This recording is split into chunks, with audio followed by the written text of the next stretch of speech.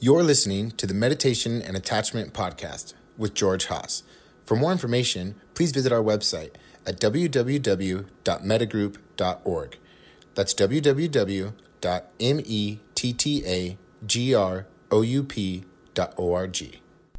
So let's begin. It is May 14th, 2020. This is Meditation and Attachment, Deepening Your Practice, and I had intended to alternate between metta practice and vipassana practice, but for the last few weeks I've been focusing mainly on vipassana practice, so I thought we would shift from that and focus on metta practice. And then looking back at which practices we've covered, the last one we did was metta for self. And so I thought that we would focus on metta for close people. I know I talk about Dunbar numbers and how to organize that. But close means inner circle, people that you tell everything to. And one of the things that's different about working with close people is that because the relationships are often complicated, we can view them through a lot of different mind states. In a way of thinking about it, we develop a sense of who we are, and we do that through a working model, and then that working model arises and activates memory gists, and those gists play out in the different sense gates, and in that process creates this experience of self and other. And part of that construction of the working model includes the mind states which we typically view the person through. This is also true of ourselves. We talked about that in terms of the sense of self arising, and if you're used to looking at the sense of self through afflictive mind states, and the sense of self arises and an afflictive mind state arises through which you view that sense of self, then you can develop an aversion to the experience of your own self, because what arises then is this afflictive mind state that accompanies the activation of self. So when we talk about being able to hold metta mind for close people, we're also working in this area, the different mind states that arise when we think of the people that we are close to. In the traditional way of practicing metta, close people is often called the categories of mentors and benefactors, so teachers, mentors, or benefactors, people that are easily revered. But we live in the West where teachers, mentors, and benefactors are not necessarily revered, or at least not in the way that we would be simply able to go into a metta mind with them. And so I tend to teach that as the easy category. Easy people are the people that when you think of them, the mind state of loving kindness comes with them. Typically simple relationships. So often when we're engaging in working with an easy person, we're not engaged with working with somebody who's in our inner circle. And using the Dunbar numbers as a way of structuring that, a close person is somebody that you tell everything to, that you don't withhold anything from. We don't mean by that you every despicable thing you think that you've ever done is communicated in some way.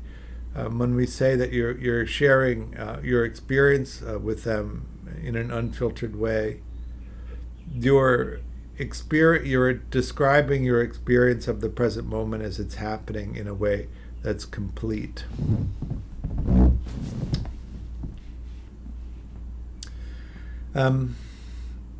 So parsing it in this way, A's and B's would be the designations in the Dunbar system. So A relationship, somebody that you see and take care of on a daily or every other day basis. B relationships, where you take care of them on a weekly or every other week basis. Those are minimums, of course. And that you tell everything to. So when you think of your own life and think of the relationships that you have, how many of those people are there? And then that would be the category that we are focusing on. These people that we bring the closest to us, who know about us. From the attachment lens, of course, these are people that are meant to be encouraging you of your solo exploration. So they're also people that you can come and go from, not necessarily people that you can't explore without. The main difference between A and B relationships is that in A relationships, the needs of the relationship are more important than the solo explorations. And so this is indeed a very substantial commitment to somebody. Not everybody likes to have an A relationship. And so they do with Bs, which is totally fine. Some people don't tell everything to anyone, and so they don't have A's or B's. And so in that case, with this category, you wouldn't have anyone to work with. So you might consider instead practicing with yourself. Did you have a question, Marshall? No. Oh, sorry. For some reason you beeped. I'll mute it. If you do have a question about any of this, just either raise your hand or send a chat. I can fit it in.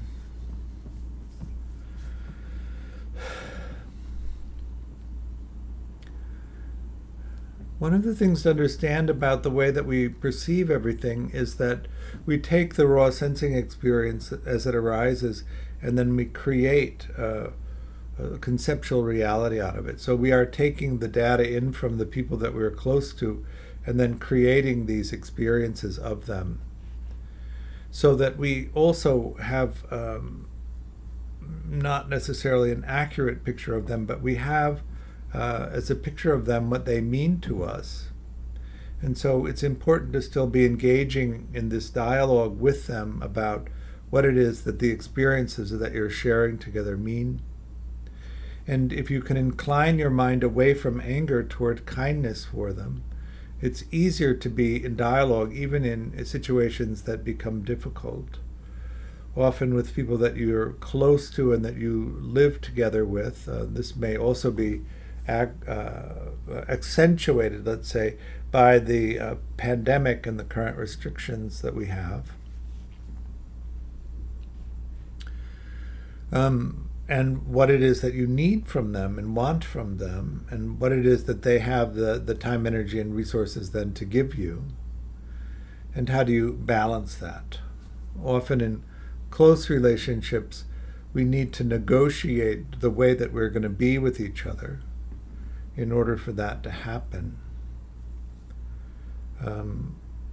The early attachment conditioning, of course, affects the way that you hold the working model of yourself, and the later attachment conditioning that happens when you're able to remember your autobiography and also have some agency in choosing the people that you engage with, creates this capacity for conflict resolution, which is another thing that we're really talking about here in close relationships. How do you negotiate conflict between the two parties in the relationship? Particularly in home environments where you have a larger family than just the two of you, how do all of those relationships get negotiated? And can you negotiate them in a good faith manner so that the conflicts between you are resolved in a way that feels like a win-win for each of the people involved, so that the conflicts actually can settle? one of the things that happens in relationships where the conflicts aren't adequately negotiated is that they keep coming up again and again. And they come up, and there's a disappointment that follows them coming up again, that they haven't been resolvable. And this is one of the things that really can corrode a relationship, the constant disappointment that the conflicts cannot be resolved. And so one of the things that needs to happen here is that you need to continue to negotiate a resolution until both parties feel that that's a good resolution and that they're willing to keep it. Because if you don't do that, if one of the parties is afraid of being abandoned, they'll often capitulate, but then find later that they're unable to maintain the agreement that's been made. And then it'll come up again. So how do you then get to this space where that anger doesn't arise, that prevents these things from happening? And that's why we would then practice metta, which inclines the mind toward kindness for them, and it creates the potential for the other Brahma Viharas to activate compassion, sympathetic joy, equanimity, all of them together. The particular piece of metta, though, loving kindness is often the translation. I like to think of it as a kind of friendly, open-hearted curiosity. Can you maintain your curiosity about the other person and that the way that they're responding in the present moment without getting so identified with a sense of self that it becomes an actual conflict?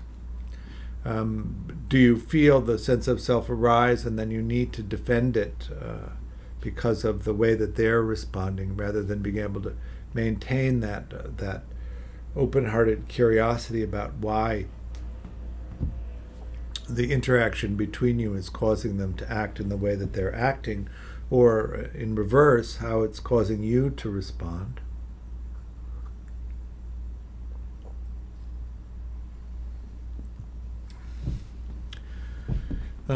I teach metta jhana, which means that the purpose of it of the practice is also to develop high concentration states and jhana states. Jhana is a word that really just translates into a high concentration state. And jhana states are characterized by 5 qualities. One is that you place your attention on the object and then sustain awareness of it. And then what happens is that the body-mind gets engaged in the object of meditation, or enraptured by it. And then as the mind is engaged in the object, a blissfulness arises in the body, which is pleasant. And then the mind becomes one-pointed. The difference between a metta jhana style of practice and a wet metta, I guess we call the concentration style of dry metta, and the metta that's intended to invoke positive emotional states in the body, is that the bliss comes from generating it through thinking processes in the wet metta, and it comes from high concentration states in the dry way of practicing. When you think of somebody and they're close to you, you may have a lot of different mind states that arise that are similar in feeling to metta mind, for instance. Love is different from this, or an erotic experience of them, a desire for them. All of these things are different than the metta mind. And so what's also challenging about working with close people is that it's easy to get pulled into a different mind state than metta mind. We would call those other mind states as having a certain amount of heat that can be added. If you're erotically interested in an A or a B, that has a heat to it, a heat of desire. If you love them, that also has a tendency to have a little bit of energy into it that's different than the metta mind. Sometimes there's a kind of emotional regulating connection that you have with somebody, that if you're separated from them, there's a kind of withdrawal from that, or a sense of depersonalization, so that there's a craving for the connection, which is also not metamind. And so one of the ways to work with this is to think of the easy person that doesn't have all of those other mind states associated with them, cause the metamind to arise there, and then switch to the close person. And then if you notice that the mind state drifts into a mind state other than metamind, come back into the easy person, reestablish it, and then come back to the close person. The main reason that we want to be really careful about which mind state we're holding when we do this practice is so that that open-hearted, kind curiosity becomes embedded in the working model of the person, so that each time we think of them, that quality is available to us to work with when we think of them. It may even become one of the more dominant thoughts that you have with them, or mind states that arise when you think of them, so that you can easily find that space while you're with them and engaged with them. In this process of being open and sharing your complete experience of the present moment with them, if you're engaging with somebody who's kind in the reception of the experiences that you're having, even the difficult ones, even the painful ones, it's much easier to do that, because it prevents the fearfulness around abandonment arising. And then you want to be able to develop that skill for them, so that they feel that sense of safety and openness when they come to you and want to begin to present that complexity of experience. The reward for doing this, of course, is that you have this very intimate understanding, this very intimate connection with another human being. And if you're both coming at it from a place of kindness, it feels very safe, which is the foundation, really, of secure collaborative relationships. So really a tremendous capacity to hold in a kind way this open-hearted curiosity about the other person, and just allowing them to be the way that they are without needing them to be different than they are. There's something so fundamentally meaningful about somebody being open to you the way that you are and curious about that, without really needing you to be different or to meet their model of how you should be. That if you can find that and nurture those kinds of relationships, it's something of extraordinary value and really should be treated in that way. It's unusual to find that sense of security, really, in relationships with other people. We are pack animals, I like to say. Sometimes people use the word herd animals, or particularly now in the pandemic, they're talking about herd immunity, but really it's pack immunity, because we're not prey, we're predators. And predators go in packs and prey go in herds. You may have looked at the state of the world and mapped onto it the migration patterns of the human species, and noticed the wreckage that follows us wherever we go. This is not so different. So in developing jhana, we place and sustain awareness of the mind state. That's the object of meditation. Allow the mind to become engaged in that. Piti is an energy that arises in the body. So what's interesting about the exploration of metta in this way is, how do you know what mind state is present?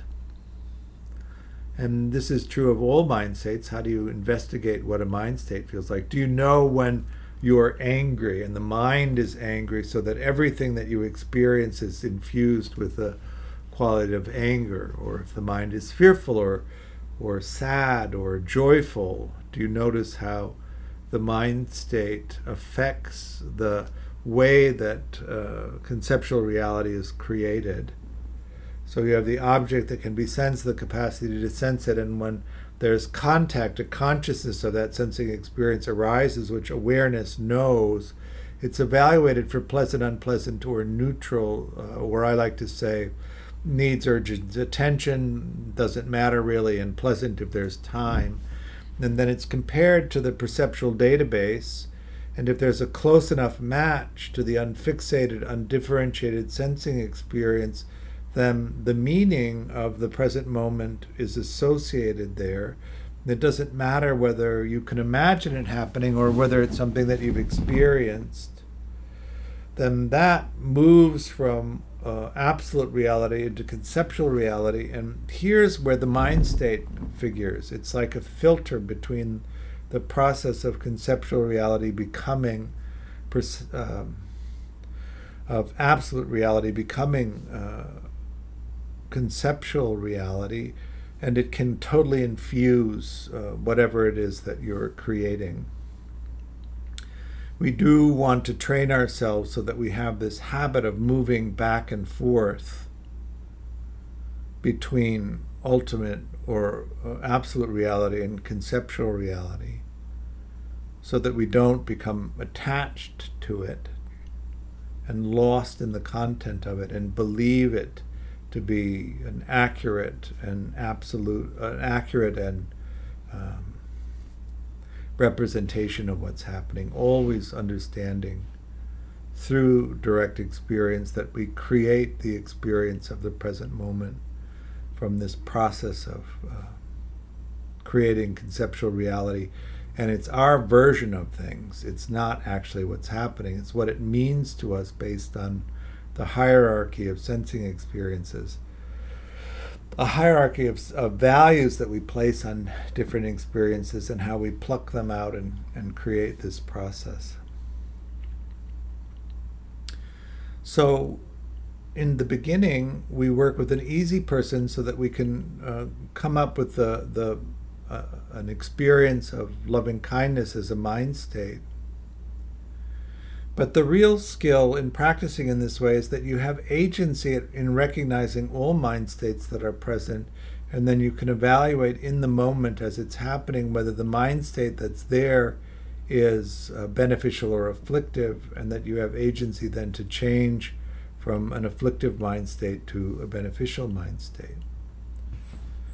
Meta-mind is a good possibility, but you could also use compassion or sympathetic joy or equanimity.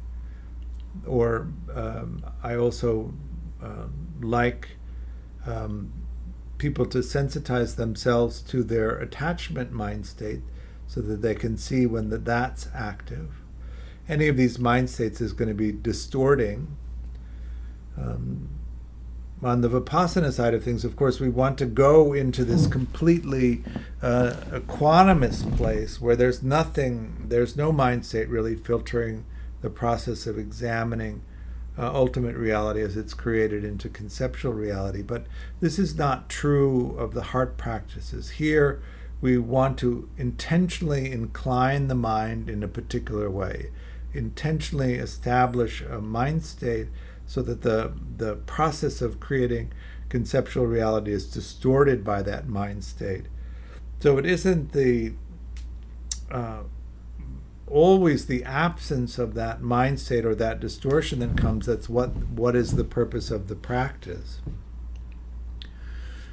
Sometimes it is skillful to intentionally incline the mind that way. So in the beginning of the practice, of course, it's just figuring out all of these pieces and how to put them in place, and then as the practice matures, being able to do it with agency whenever you want to. And the real deep practice is then to be able to examine how holding a particular mind state changes the way that we create conceptual reality, so that we can really understand the nature of the distortion that so easily slips in to that. So in Metta Jhana practice, we place and sustain our attention on the object of meditation. We notice when the mind engages in the object of meditation, it intensifies. In the beginning, we're holding a mind state which is not a physical object that you can really put your attention onto. So we're examining the nature of the sensing experience and whether it's neutral or inclined in one way or another. But as the mind engages that object, it intensifies, and there's an energy that arises. Piti is the Pali word for that you can place your attention onto. This is one of the ways into jhana, that shift from the object of the mind state into the object of the piti that arises around it. That tends to activate the blissfulness that arises in the body, and then when the mind settles, it becomes one-pointed, and you're in the first metta jhana. The thing about this is that the first metta jhana is very unstable, so you could enter it for a few seconds and be engaged in it, or 10 seconds or 20 seconds, and then pop out, and then have to go through the process again of setting it. As the practice deepens, the length of time that you stay with all 5 of those elements for jhana present, the longer that happens. But at a certain point, the mind will settle so completely that there's no need any longer to place and sustain attention, and you'll drop into a deeper level, which is the second metta jhana, and settle into the piti, the rapture, the bliss, and the one-pointedness. At a certain point, as you settle in further, the energy quality becomes too coarse, and you drop further into the third metta jhana, which is simply the bliss and the one-pointedness that's associated with the practice. And that you can sustain for quite long periods of time pretty easily once you get into it. Now, as a householder, in a householder practice, that may be harder to do, but this is something that you could also make part of your retreat practice so that you're engaged in that aspect as well.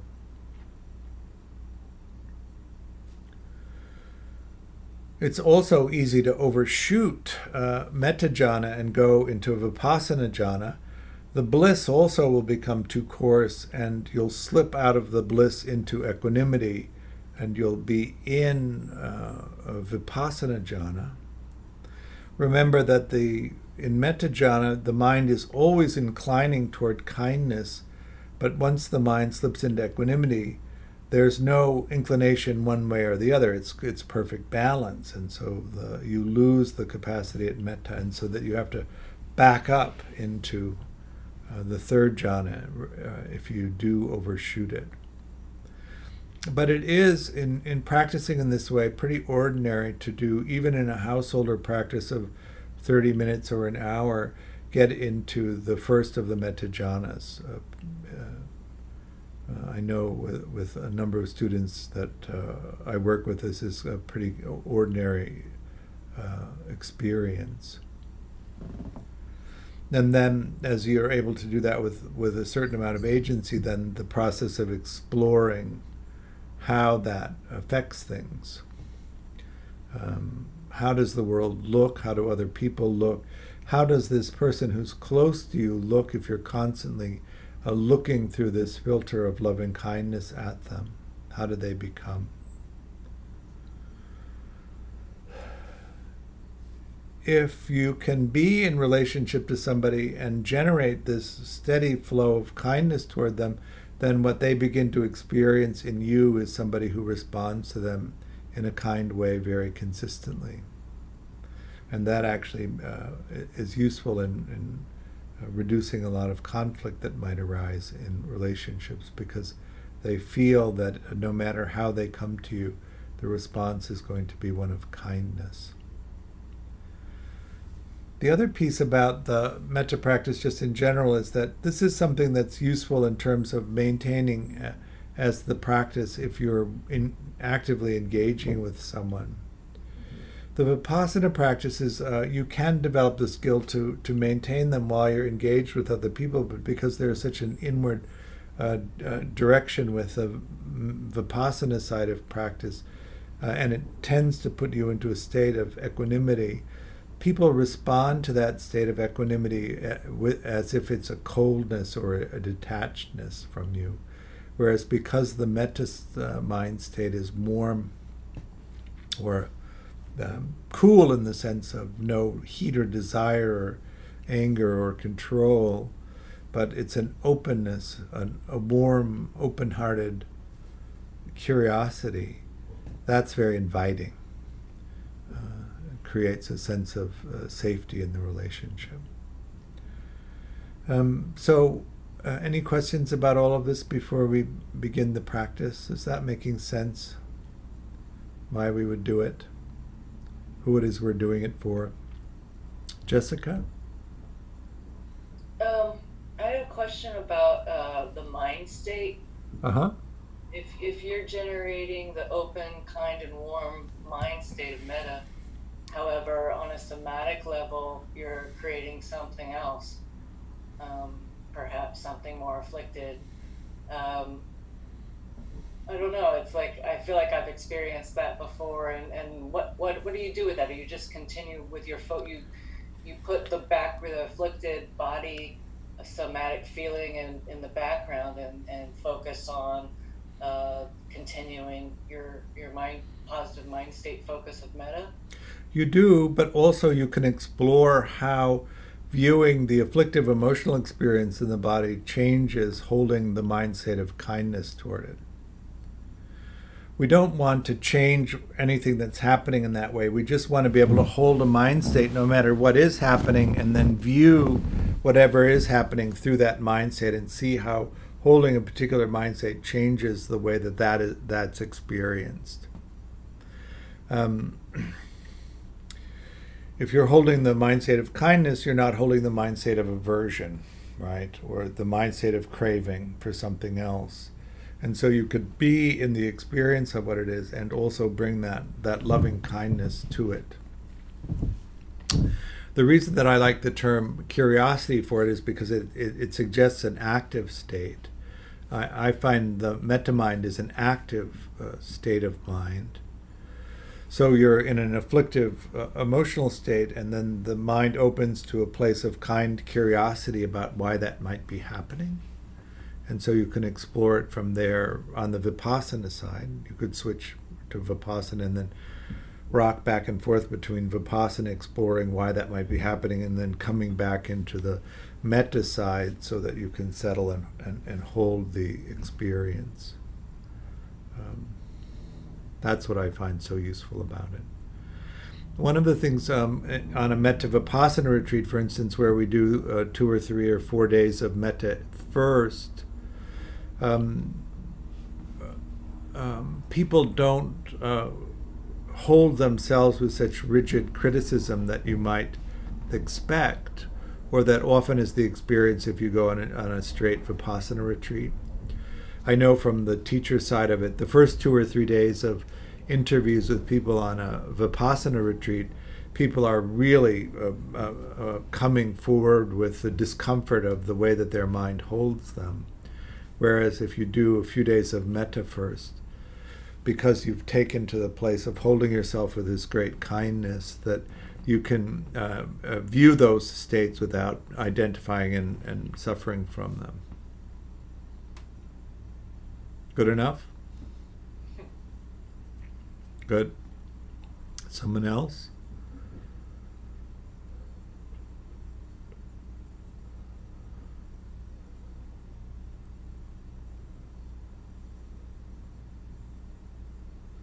Okay, let's do some practice then.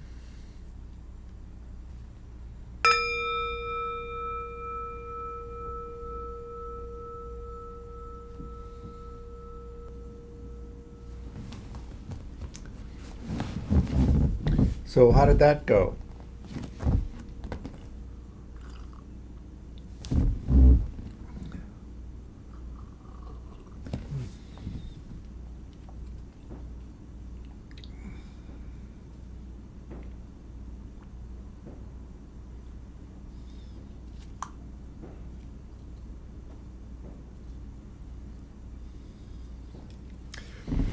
You all fell asleep.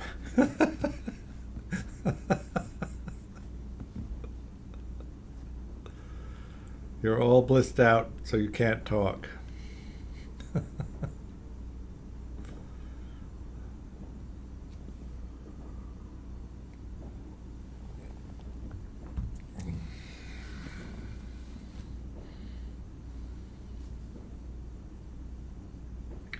Lexi? Hi. I have not done an intense jhana like this. I've run metta for people before, but I've never done jhana until this week actually. And that was really, really intense. Because at first, like, it was so weird to be smiling so much during a meditation Mm-hmm.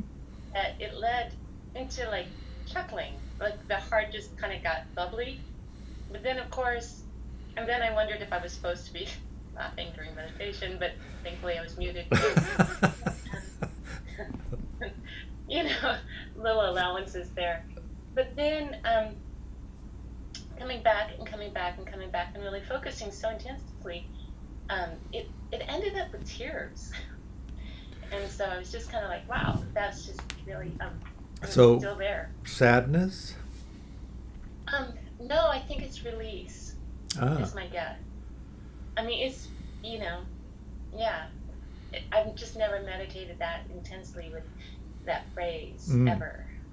It's always been a little more spacious, kind-hearted, but to really give that kind of one-pointed energy, I don't know that I've ever done that. So good. So the tearfulness is release of what? oh,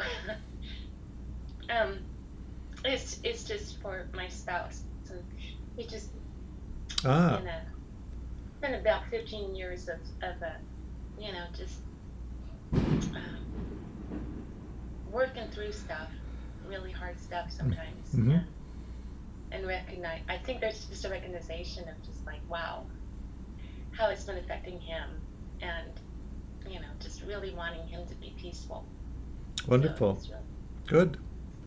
Sometimes in doing metta practice for people, it activates the attachment mechanism. And so sometimes that's experienced as sadness. One of the reasons that that happens is because there's it activates a desire for connection, and then depending on what your experiences of over a lifetime, but particularly the early attachment experiences around connection, can often cause that sadness response. So yeah. It doesn't feel like that we're actually really close, and this quarantine has made us closer. And yes, good. it's a really been kind of very easy, but I think that whole just offering peace to somebody, for some reason, just, I don't know, it's just so intense. So it's like a I don't know, it sweetness. made me laugh, it made me cry. It was a good movie. Good. So, thank you. Uh-huh. Someone else?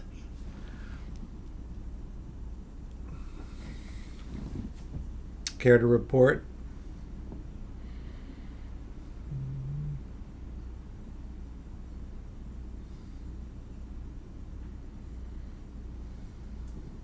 I'll go. Uh-huh. So I don't usually meditate at night, and so it was hard for me to maintain my focus. Mm-hmm. I've had a long work day, and I found my mind wandering around a lot. Okay. Yeah, that makes sense. Yeah. The thing about concentration and developing high concentration states is you don't ever get to a place where it's just that. It's always based on the conditions of the present moment. So sometimes it's easy and you can do it, and sometimes you can't. One of the things about, though, practicing metta in this way, you practice consistently in this way, and then there's a kind of momentum that can develop and pull you in. So, good. Yeah. And I also noticed that what came up was lots of different feelings besides peacefulness, like feelings of envy and kind of aversion towards this person. Yeah, that's the trick of the close person. So when you notice that, you try and drop the mind state and then push in the mind state of kindness. That's the piece of where you're developing the agency to be able to, the Buddha called it guarding your senses, but to really be able to control what mind states you allow and what ones you don't. And in the beginning, without any real inquiry into this or effort into it, you're just subject to whatever mind state comes in. And so you can be subject to afflictive mind states and not really have much agency to do anything about it. And one of the advantages of this way of practicing is that you develop that capacity really to push in the mind state that you want and push out the one that you don't. I also wondered how much, obviously I was doing a little thinking. I wondered how much the envy has to do with, my attachment stuff, regarding this person. So envy is around material things and social position, and jealousy is around personal relationships. That's one way to parse it. Okay. So it was more jealousy then. Jealousy is the far enemy of joyfulness or sympathetic joyfulness, and so it's a different practice when you notice jealousy arising. So when you develop all four of these pretty well and you notice the mind is jealous, then you immediately move the mind state of sympathetic joy in to counteract the jealousy. Jealousy often occurs because of the attachment need being activated and needing proximity to the person and not being able to get it when you want it, or feeling that it's at risk because they have relationships with other people that they might leave you for. And what happens around that, of course, is we begin to want to curtail their capacity to explore so that we can keep them, which then creates the friction in the relationship, because if they acquiesce and allow themselves to be confined and not explore, they'll resent you because they don't have the meaning that the exploration would bring to them. And so you become joyful for them succeeding in their exploration, even if it takes them away from you, and make agreements in the relationship if it's that kind of a relationship where you'll get the reassurance that you need that they're going to be back. Really, because it's in some sense a request for reassurance from the other person that they're not violating any agreements that they have with you and that they're not leaving. And if you can negotiate that in such a way that you actually do feel settled about it, the jealousy is less challenging. But that's that pushing in the joyful mind for them to do well in the things that really have meaning for them. So that's the experience you have. And also, it's very useful in terms of the relationship, because if you can fill yourself with the joyfulness, when they go explore, when they come back, you greet them with that joyfulness and interest about what they found out. And that's something that they really want to come back to. Not so much the jealous, probing criticism of what they were doing, which they don't want to come back to, so that also inhibits them from coming back. But the idea that when they do come back to you, they're met with this joyfulness about them having gone and found something out, and then the interest of hearing about what it was that they discovered. Good. Thank you. Yeah, I can see how practicing these mind states could, create a new Right. approach. Yeah. Yeah. Good. Thank you. Yeah. So there's a question. I always do metta in silence. Is there a benefit to saying the phrases out loud? Saying the phrases out loud would be a way of turbocharging the concentration if you're having a hard time concentrating in the moment. It engages a different part of the brain, and also the audio receptors engages a different part of the brain. So more of the brain is occupied with the meditation, and there's less room in it for other activations to distract you from it. So it's totally fine to do it out loud. The metta for easy person, for self, for close person, for friends and family, for neutral people, for difficult people are all an inward focused practice. And then a metta for all sentient beings is an expansive, outwardly directed, eyes open, typically practice. So if you find that the concentration is really poor and you can't do the inward one-pointedness so much, hold the mind. See if you can hold the mind state of hold metta mind, and then open the eyes and practice in an outward directed way, because the engagement of external sight space takes up a lot of energy, which tends to be experienced as energizing for the practice.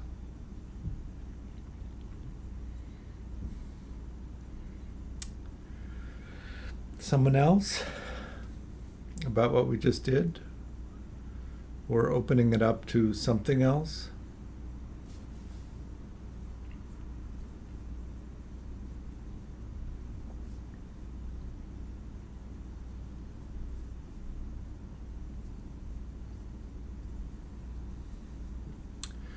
So then I'll talk a little bit about what's coming up. On Saturday, we're doing the third day of the Level 1 Meditation and Attachment training. You're welcome to come, even if you haven't done the other two. The other two have been recorded and are available to listen to. And then a week from Saturday, I'm doing a meditation and attachment for relationships, which is a day on talking about the dynamics of collaborative, secure, functioning relationships. So you can have a good understanding of the underpinnings of that. And then we'll do some practice around that. I do have a level 2 class starting at the end of May. This is a deeper dive into the meditation and attachment stuff. It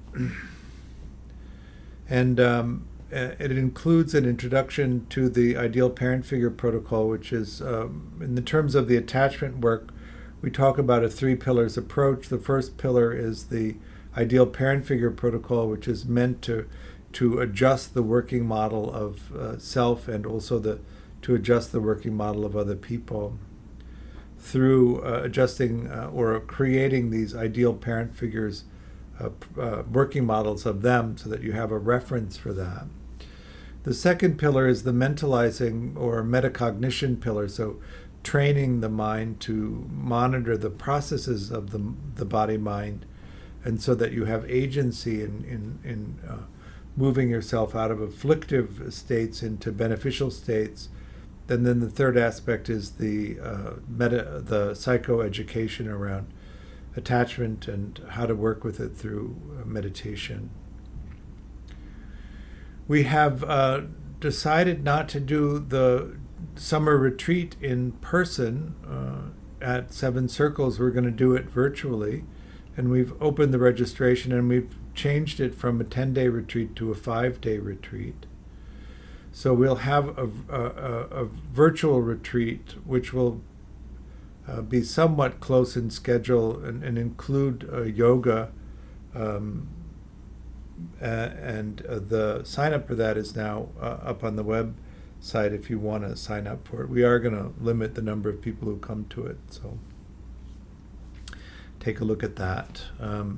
And then we are going to put on the calendar for starting in July series of day-longs on Dharma maps. So looking at the classic Theravada map for enlightenment and using the Mahasi Sayadaw Manual of Insight and the techniques and strategies in there, and apply them to the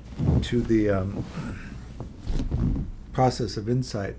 One of the things about coming to deepening your practice is I've been talking about these insights in a way, but not as deeply as you can go in a series of day-longs, so that if that approach is appealing to you, coming up soon we'll have the opportunity to go much deeper and sit for the whole day with working through the various insights, and I think that can be useful. I do offer the class on a dana basis. Dana is the Pali word for generosity. If you would like to contribute to Metagroup or to myself and support us so that we can continue with our teaching activities, you can go to the website where the sign up for the classes or the link for the classes, and there's a link for making a donation. It's really appreciated, whatever you can do. Anything else? Anybody want to say?